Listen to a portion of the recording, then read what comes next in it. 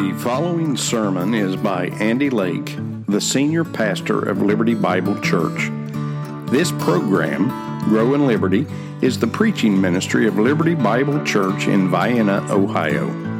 Liberty Bible Church places a priority on the Word of God over all else, and has a desire to share truth with believers and non-believers alike. Our prayer is that as people tune in, they would come to know Jesus Christ as their Lord and Savior. Join us as we grow together through the Word of God.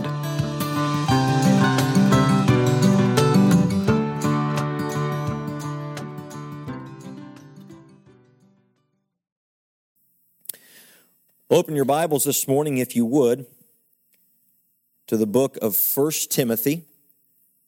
1 Timothy chapter number 3 and 2 Timothy chapter number 4. We're going to take a look at these two portions of Scripture this morning as we get into the message. But have you ever wondered about the use of some things? I've had people ask me before if my tape measure maybe was not working right. There was a young man that worked in our crew one day because he pulled my tape measure out, and he came up to me and he said, "I fixed your tape measure." And if any of you builders have ever used a tape measure and had some ding-dong come up to you and say, "I fixed your tape measure," perhaps you know where I'm going. But he took a nail set, and he said that the end of my tape measure was loose. The little metal piece, the little hooky part, he said it was loose. And so he took a nail set and tapped it tighter for me. Wasn't that a blessing? And I said, "Well, you can have that tape measure because it will no longer work properly." And he said, "Well, it's not supposed to be loose, is it?" I said, "Yes, because when you hook on and when you butt up against something, it will change the dimension by about a 16th if it is not loose to be able to move." Well, I didn't know that. I can tell. You wouldn't have fixed my tape measure had you known this. And so I said, "You can have that one," and we went on about our business doing the rest of the work. If people understand the use of something, maybe they're a little less likely to do something like that. There are a lot of things from the metal piece there. Did you know that little metal piece at the end of a tape measure, it can actually be used? It's serrated typically. They're serrated on the edge, and that's on purpose so that you can score things with the tape measure. You can grab the measurement, and you can score right along through there. There's a little hole in the little metal portion, the little hook at the end of a tape measure, so that you can hook over top of a nail. If you're trying to grab hold and measure something, you can put a nail in the board, and you can hook on to that. There are several little things on there that's purposeful, and most times people will look at something like that, and they say, "Well, I don't know why it's like that, but it's like that." For example, many people walk around with a pair of jeans that has a small pocket inside of their front pocket, and they have no idea why in the world would any idiot make a pocket that small, not realizing that was made for pocket watches, so that people, when they carried pocket watches, could put it in that small pocket so that it wouldn't go into the pocket and keys would scratch it up. And so understanding some of those little nuanced things. In our world today, there are many things that have lost their use, and people don't really understand their original function. One such thing that has lost its original function is, in its proper understanding, is that of the local New Testament church. Now, we talked about the identity of the church last week, and I want to kind of dig into that a little bit deeper. And many times after attending a church, people walk away with the idea that they know what's wrong with that church and what it should be doing differently, where it should be reaching, how it should be acting, what it's not doing right, and where it's going wrong, and all these different things. And it's important for us to understand the function of the church.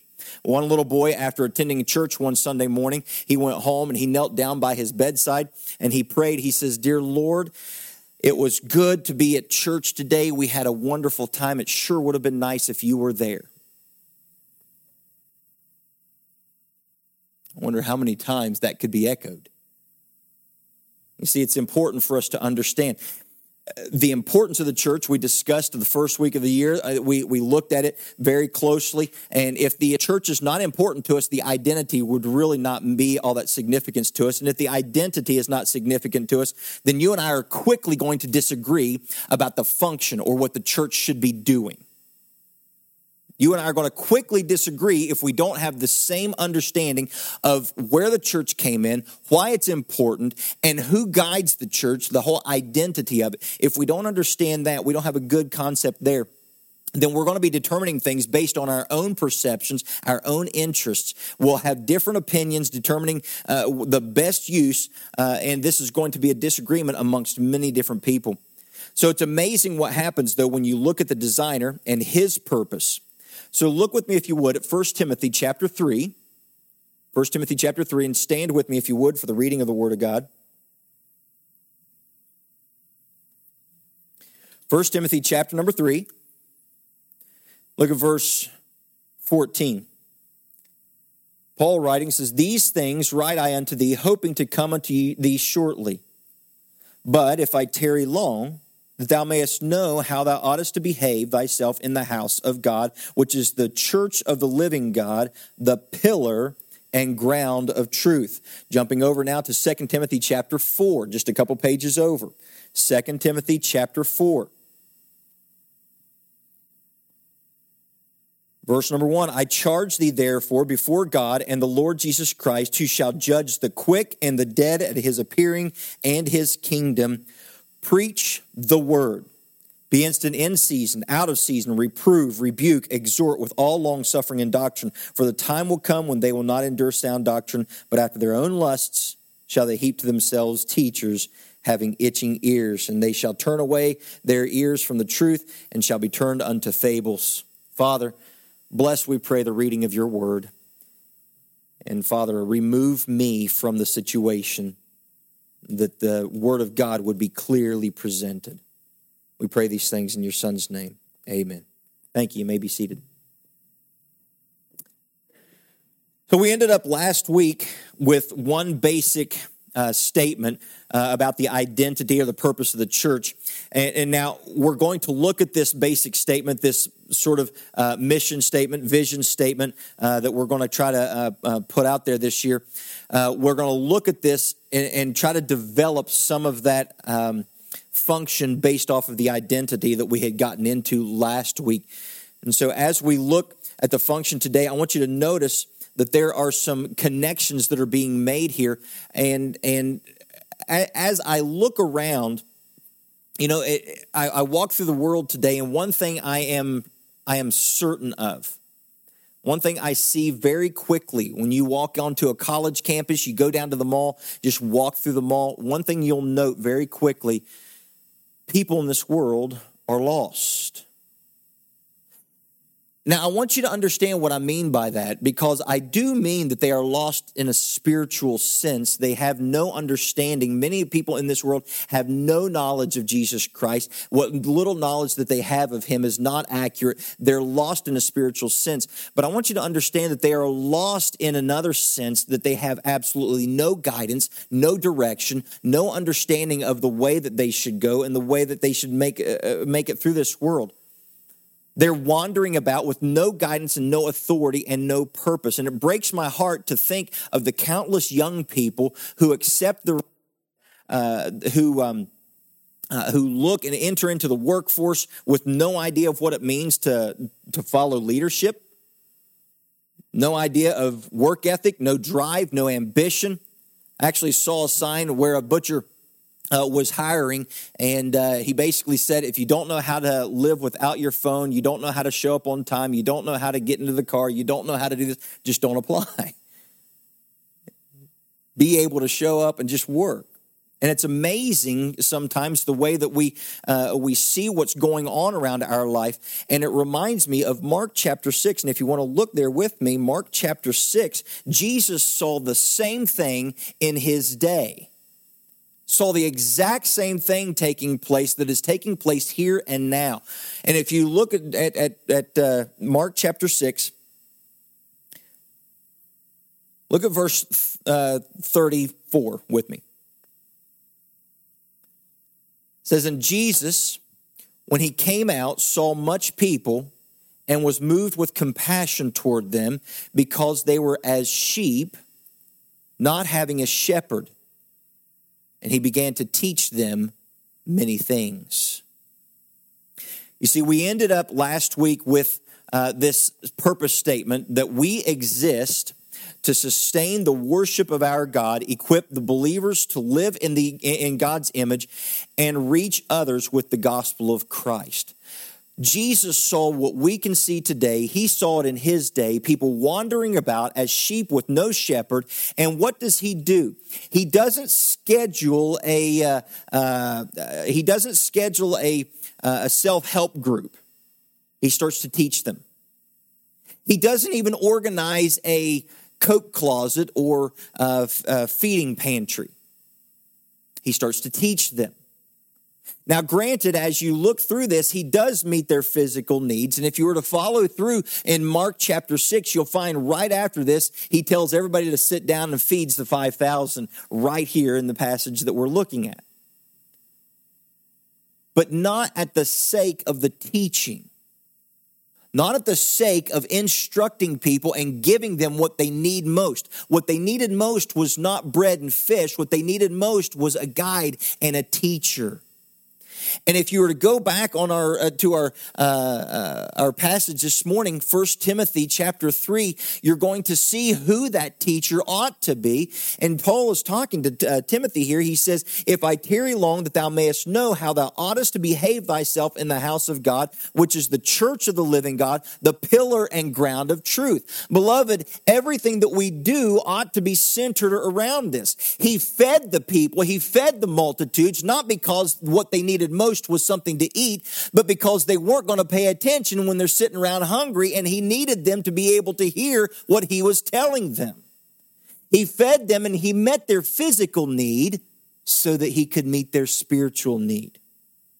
Same thing taking place when he's healing the blind, and he's healing the leper, and he's healing the cripple, the lame man couldn't walk. He says, let me help you. And the way to reach them, he used the physical so that he could get to the spiritual. But in churches, so often we get ourselves backwards, and it's good for us to take a moment to remember and remind ourselves of what we're truly supposed to be doing. Before we put any feeding, before we put any physical, before we do any of these other things, it needs to have the desire, the outcome should be a desire for people to know Jesus Christ. If we have a wonderful event, but nobody finds out who Jesus is, we failed. All the work and all the effort that we can put into in all the different areas of ministry, if we do not fulfill our number one priority, the worship of God, developing people more into the image of God, and also getting people that don't know Jesus Christ to know who that is. If we're not fulfilling that, why are we doing it? What is the purpose? You can go to the local Rotary Club if you're just looking for philanthropy. We can join the YMCA if we're just looking for something to do. The local library has a lot of events that we can take our kids to. It's about him. And it's got to be about him. That's where we have to maintain our focus. Mark 6:34 is an echo of Matthew 9:36. And this is the world that we live in. And instead of catering more to the wants of the itching ears of the day, we need to be shepherding this lost generation. Instead of complaining about them, we should be trying to reach them and minister to them. It's one thing for us to complain about a generation of people that are growing up not knowing how to do things or not knowing. Do you realize something, that there's a disconnect here when we start to point fingers and we don't recognize that we're the ones that have left them seeking answers from other people? We need to be out there actively teaching them. We need to be actively showing them the right way. Do you realize that Generation Z, over 60% of Gen Z claims no religious affiliation? 60%. That means if you have 10 people, 6 of them have no religious affiliation at all. That ought to do something to us, folks. That ought to wake us up to something. Now, we can sit around, we can complain. Or we can take responsibility and get involved in this thing. Start helping people see. And I believe wholeheartedly one of the reasons why we have people today who are going completely non-religious, completely non-belief system, completely away from the church, grabbing a hold of anything that feels good, anything that looks good, anything that sounds good, or just nothing at all, is because we have left them empty. We have told them about the goodness of God, but then when they watch our life, we don't live the goodness of God. We have told them about the changing power of Jesus Christ, but when they watch our life, we don't show them the changing power of Jesus Christ. Dad, how do I know how to live like a child of God? We should be able to say, by watching me, son. Can we, though? Can we? Well, nobody can say that. Paul did. Paul said, be followers of me as I am of Jesus Christ. But here's the caveat that we usually give. Well, son, only follow me as I'm following Jesus Christ. Don't follow me the rest of the time. When's he supposed to know? Maybe if we took it a little more seriously and we actually made it our life's goal to follow Christ as closely as we can, then we could honestly say, follow me and do what I do. I'm praying, son. You should be praying too. I'm reading, son. You should be reading too. You see the way I respond to that guy that wasn't very nice to me? That's the way you should respond. Instead, what do they learn? They learn how to be a jerk on the road. They learn how to take advantage. And here, son, I know you're 13 years old, but children's admission is 12 and under, so I need you to be 12 today.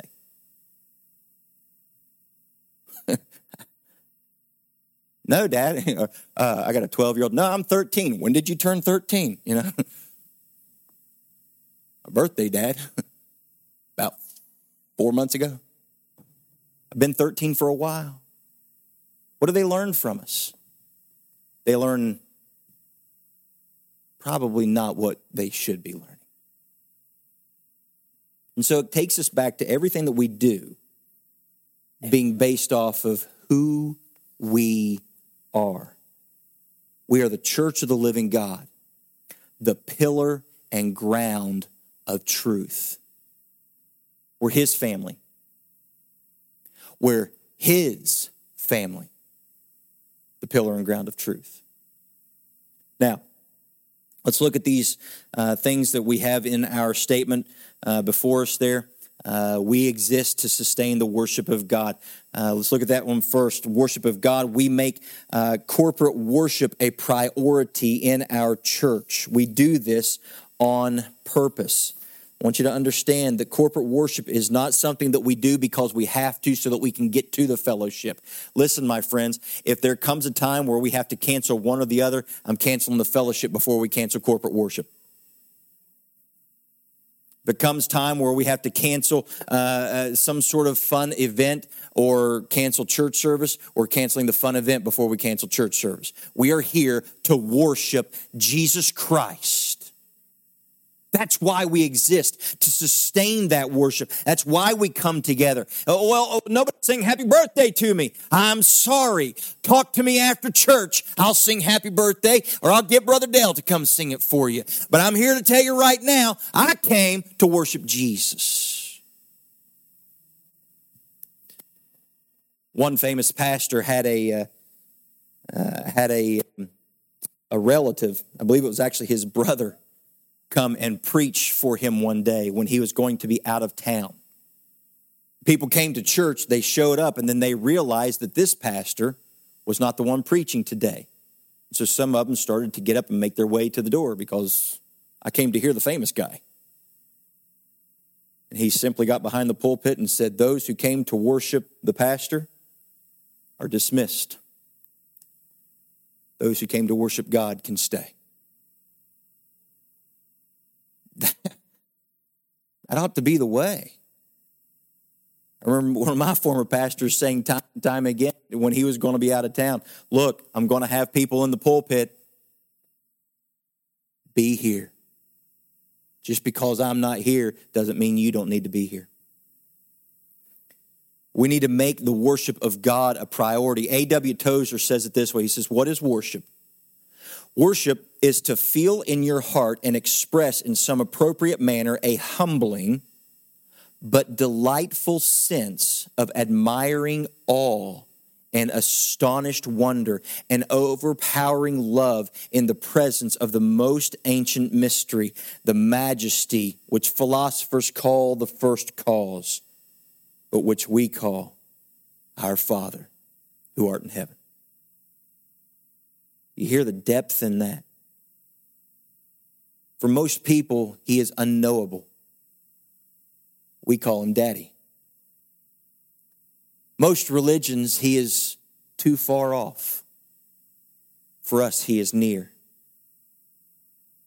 For other people in this world, they have to work to get to him. He did all the work so that we could come freely. And we get the privilege of worshiping that God. All the events of our church must have one main common theme. That's glorifying God. You know, I know I've made many changes to the order of service through the years. And some people are like, I just got accustomed to this order of service. Now what are we doing? I get that. I get that. But please understand that it's not just a wild hair that I had to pull, okay? Every time I come to worship, my mind, and some of you are laughing because I'm bald and I don't have a hair to pull. I get it, all right? But every time I come to worship, I think to myself, what can we do better? What would divert our attention more to the person of Christ? How can I more see Jesus elevated and lifted up? How can we do that? Well, by finding fresh ways, maybe. I don't know. But I know one thing's for sure. When worship becomes about what I like, what I want, what I enjoy, what I want to hear, what I think we need to do, or, hurry it up, worship has changed. Worship's changed. You see, we need to make corporate worship a priority. When a church spends 45 minutes giving a concert and only 10 opening the Word of God, you tell me what's most important. So we base everything that we do on our goal of worshiping Him. We make worship a priority, not just corporately, but we need to make worship a priority familially. We cannot expect families of the church to make worship a priority when we don't make it a priority, all right? And we can't expect our children to make it a priority when we don't make it a priority. This is what we need to understand. This is why our church constitution, we have a covenant involved in it. And one of the parts of the covenant says that we promise, we make a covenant with one another to maintain secret and family devotions. We're promising to do this. So if you're born again by the Spirit of God and you have attached yourself as a member of Liberty Bible Church, do you realize that you made a promise to the rest of the church that you would maintain personal devotions? Are we? Are we spending time in the Word of God regularly, personally? Or is Sunday morning when we try to find our Bible again? Anybody see my Bible this week? You should have. Anybody know where my Bible is? You should know. Let's look at the second part of this. The second part of this being equipping believers to live in the image of God. Now, Again, these things kind of go hand in hand with one another. Family devotions and family worship, singing songs together. This is why there are times like this right now. We've got children in here. You want to know one of the reasons we do this? Because it is important for the kids to see mom and dad worshiping. It is important for the kids to get to go home and say, Dad, what was the pastor talking about? I've got the little notepads all through, and one of those notepads is for kids, and it even has a spot in there, words I didn't understand or words I don't know. They can jot it down, and when you're on your way home, they can say, Dad, what does propitiation mean? And when Dad goes, huh? And Mom explains what propitiation means because she's got her cell phone out while he's driving, and she's looking it up and act like, yeah, y'all thought I was going to give it to you. No. You ain't no better than we are. Google's made everybody lazy, right? I got an app for that. I don't have to learn any new words. I got an app. Before too long, we're just going to be tapping and then just, letting everybody hear what we have to say. But when the kids are on their way home, talking, it's important, and we do this. But we worship together. How are we doing at that? How are we equipping believers to live in the image of God? What are we doing to help along those lines? This is one of the reasons that we have multiple services, multiple opportunities. As a pastor, I get many requests. I can't tell you how many times I've had someone say, hey, pastor, would you preach on fill in the blank? I can't fulfill all those requests. I know that there are many needs within the life of the church. But if all we have is the one opportunity, what am I to do? And so we have Sunday school, we have Wednesday night, we have Sunday night, many opportunities for people to be able to come in, get involved, to learn more. Brother John puts together a great Sunday school lesson, 10 a.m. every Sunday morning. Get on up there. Get in the Word of God. More and more and more. The corporate worship is wonderful, and the personal worship is wonderful, but this getting together, this smaller group, this smaller body of believers, everyone getting together for a specific reason, helps to sharpen us. You see, Proverbs 27:17 tells us that when we get together, we sharpen one another. The more we get together, the sharper we get. So the more I am teaching, under the teaching of God's word, the more I am around other believers, the more like Christ I become. Now, before we go any further, I want you to understand, I understand providential hindrances. I get that.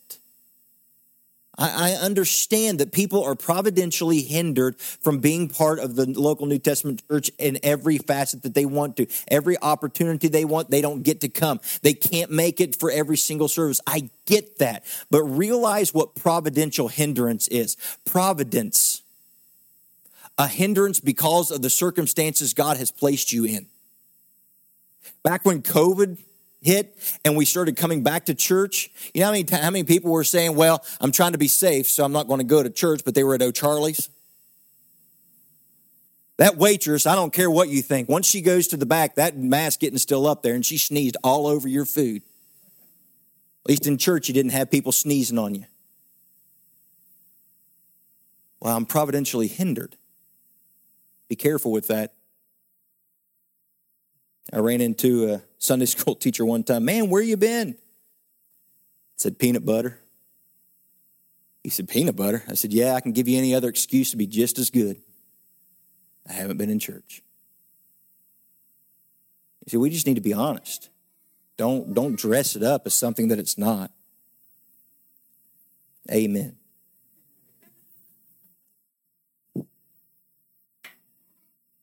Reaching others with the gospel of Christ is the third part of this. You see, the church's function in sustaining the worship of God being providing opportunities. But then the more I'm under the teaching of God's word and around other believers, the more like him I become, because that iron sharpening iron. But then also we reach others with the gospel of Christ by introducing them to the goodness that is the gospel. Goodness that is in there. Think about it for just a moment. Get this for just a second here. The gospel of Jesus Christ says that you were alienated from him, but Christ has become your substitutionary sacrifice so that you can have a relationship with God. You were once bound for hell under the wrath of Almighty God, but now you have been placed as a co-heir with Christ. You who were once separated from life have been given eternal life. You who once had the determination and the destination of living your own self because of the gospel can change you so that you no longer live for you, but you live for him. This is what the gospel does. How can I keep silent? How do we tell others about Christ? How do we reach others with the gospel? By sharing it. I don't know how simpler we can make it. We get into these ideas where things have got to be so more difficult or so more such a bigger thing than it really is. My friend, it's simply this. Do you know Jesus? And if the answer is no, can I tell you about him? How much simpler is that?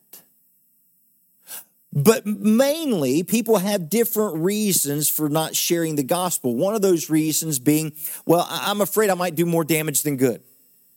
How? If you're standing on the sidewalk and you look out in the road and there's a person standing in the road and there's a semi on its way and it's going to hit that person and you see the semi coming, you see the person, you see the semi, what are you going to do? Well, I might do more damage than good if I warn them. So I'm just going to stand here and be quiet. Yell! There's a truck coming! Move! Well, I don't want to do more damage. Or how about this one? I don't want to offend anyone.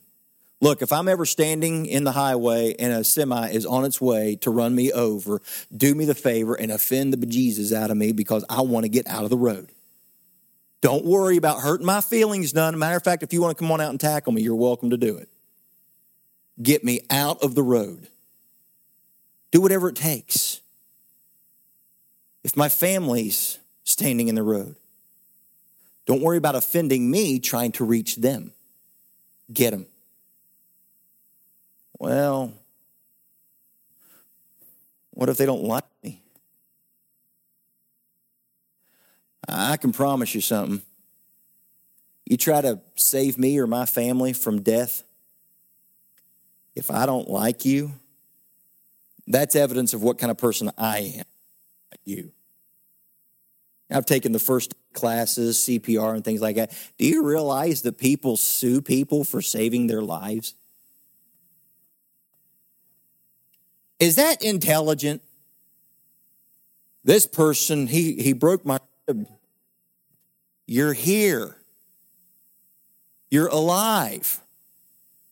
You're able to talk to the person. And the only thing you can think to say is, how dare you hurt me? That hurt. You were dead. You don't know it hurt. Break the rib. And everybody thinks to themselves, that is pretty stupid for someone to get mad at you for trying to save their life. Well, then why are you worried about someone getting mad at you for trying to save their eternal soul? As a church, we offer opportunities for this. We have fellowship meals, special events, studies to get involved in, give people a way to encourage one another, to go out and invite and encourage their friends and their family members and people that they know. Do you want to know more about what we have to offer? Come on out tonight. It's going to be a good time. It's going to be a good time. I spent 2 days in Matthew's schools this week, just hoping to build connections with the teachers and the workers, the custodians, the support staff. Just hoping to build relationships with them. I don't know. There might be a day where, God forbid, one of them have a difficult time. They may not know where to turn, but they remember that one goofy pastor that came. Maybe he can help. we get the opportunity to share Christ with them. We've got a Each One Reach One coming up here before too long. Brother Dale was talking about that. Let me ask you, have you figured out who you're going to invite? Have you invited them yet? We've just got a couple weeks left. Who are you bringing with you? You see, everything that we do, why are we having a fellowship meal, Pastor Andy? Well, for one, I'm fat. I like food. Back off me. But because I know sometimes it makes it a little easier for someone to want to come. Come on out. We'll feed you. Hey, you don't even have to wait for a fellowship. Did you know that you could invite someone to church and then tell them, I tell you what, you come to church and I'll take you to lunch afterwards. You can say, we're on our way to lunch. I'm going to take you to Chick-fil-A. Then when you get there and find out it's closed, you don't have to buy lunch. I'm kidding. Take them somewhere good, though. Take them somewhere good. So looking at all of this, James Packer, in his book, Your Father Loves You, says this: to worship God is to recognize His worth, to look Godward, and to acknowledge in all appropriate ways the value that we see. The Bible calls this activity glorifying God or giving glory to God, and views it as the ultimate end, and from one point of view, the whole duty of man. Scripture views the glorifying of God as a sixfold activity. You ready? Praising God for all that He is and all His achievements. Thanking God for His gifts and His goodness to us. Asking Him to meet our own and others' needs. Offering Him our gifts, our service, ourselves. Learning of Him from His Word, read and preached, and obeying His voice. Telling others of His worth, both by public confession and testimony to what He has done for us. Thus, we might say that the basic formulas of worship are these: Lord, you are wonderful. Thank you, Lord. Please, Lord. Take me, Lord. Yes, Lord. Listen, everybody. That's worship. Not just something that we do on Sunday morning.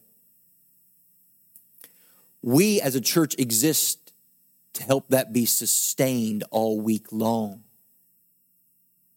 And so the things that you learn here, well, Pastor, I don't even know what to teach my friends or what to tell them.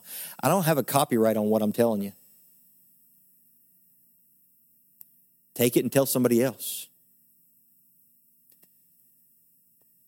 So let me ask you just a few questions and we'll be finished here. First, ask yourself how important the worship of God is to you. How important is the worship of God?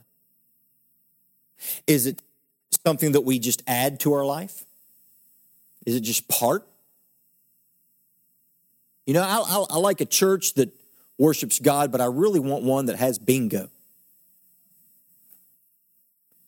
I like a church that worships God, but I want one that has a fellowship meal every Sunday. That's what I do. How important is worshiping God to you? What part are you serving? How are you helping to sustain the worship? Are you here? You might be here physically. Are you here mentally, spiritually, emotionally? That's helping to sustain the worship of God. Are you available during those various activities of the church life? How are you equipping other believers? How are you encouraging people to grow? Are you inviting them? Are you ensuring this welcoming place? How are you sharing the gospel of Jesus Christ with other people? How are you doing that? As I said just a moment ago, 1 Corinthians 11:1, Paul said this. He said, be followers of me as I am of Jesus Christ. I think it's time for the church to be able to say that.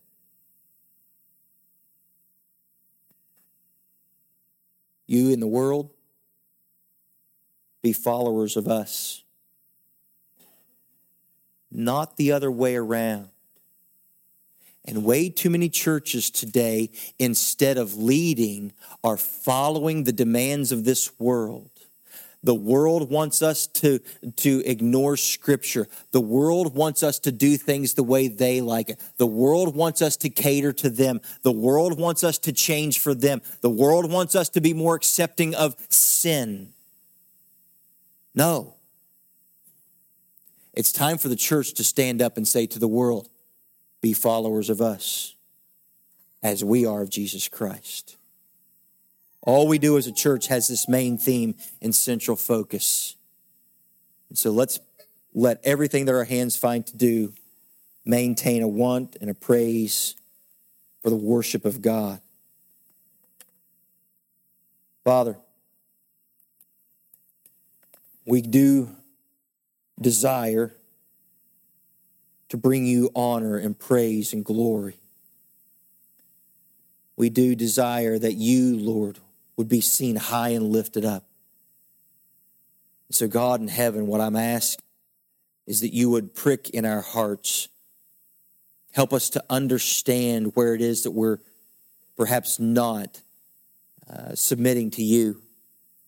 Help us to see where maybe we have made worship about ourselves, or perhaps worship just become mundane and pointless to us. Help us to see your worth and your worthiness.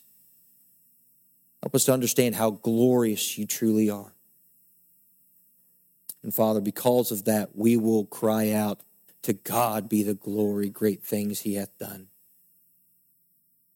Father, remind us regularly for boldness.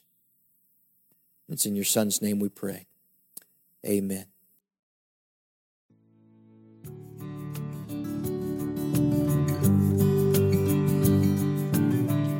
You have been listening to Andy Lake, Bible teacher with Grow in Liberty and pastor of Liberty Bible Church. We pray that you were challenged today and encourage you to share this message with your friends and family. If you were motivated in some way to grow in your walk with Christ, please drop us a line and reference the title of today's message. You can access us online at growinliberty.org. Email us at together@growinliberty.org, or send us a letter to Liberty Bible Church, 2111 Sodom Hutchings Road, Vienna, Ohio, 44473. If you would like to support Grow in Liberty financially, you may also do that at growinliberty.org. Thank you so much for joining us today.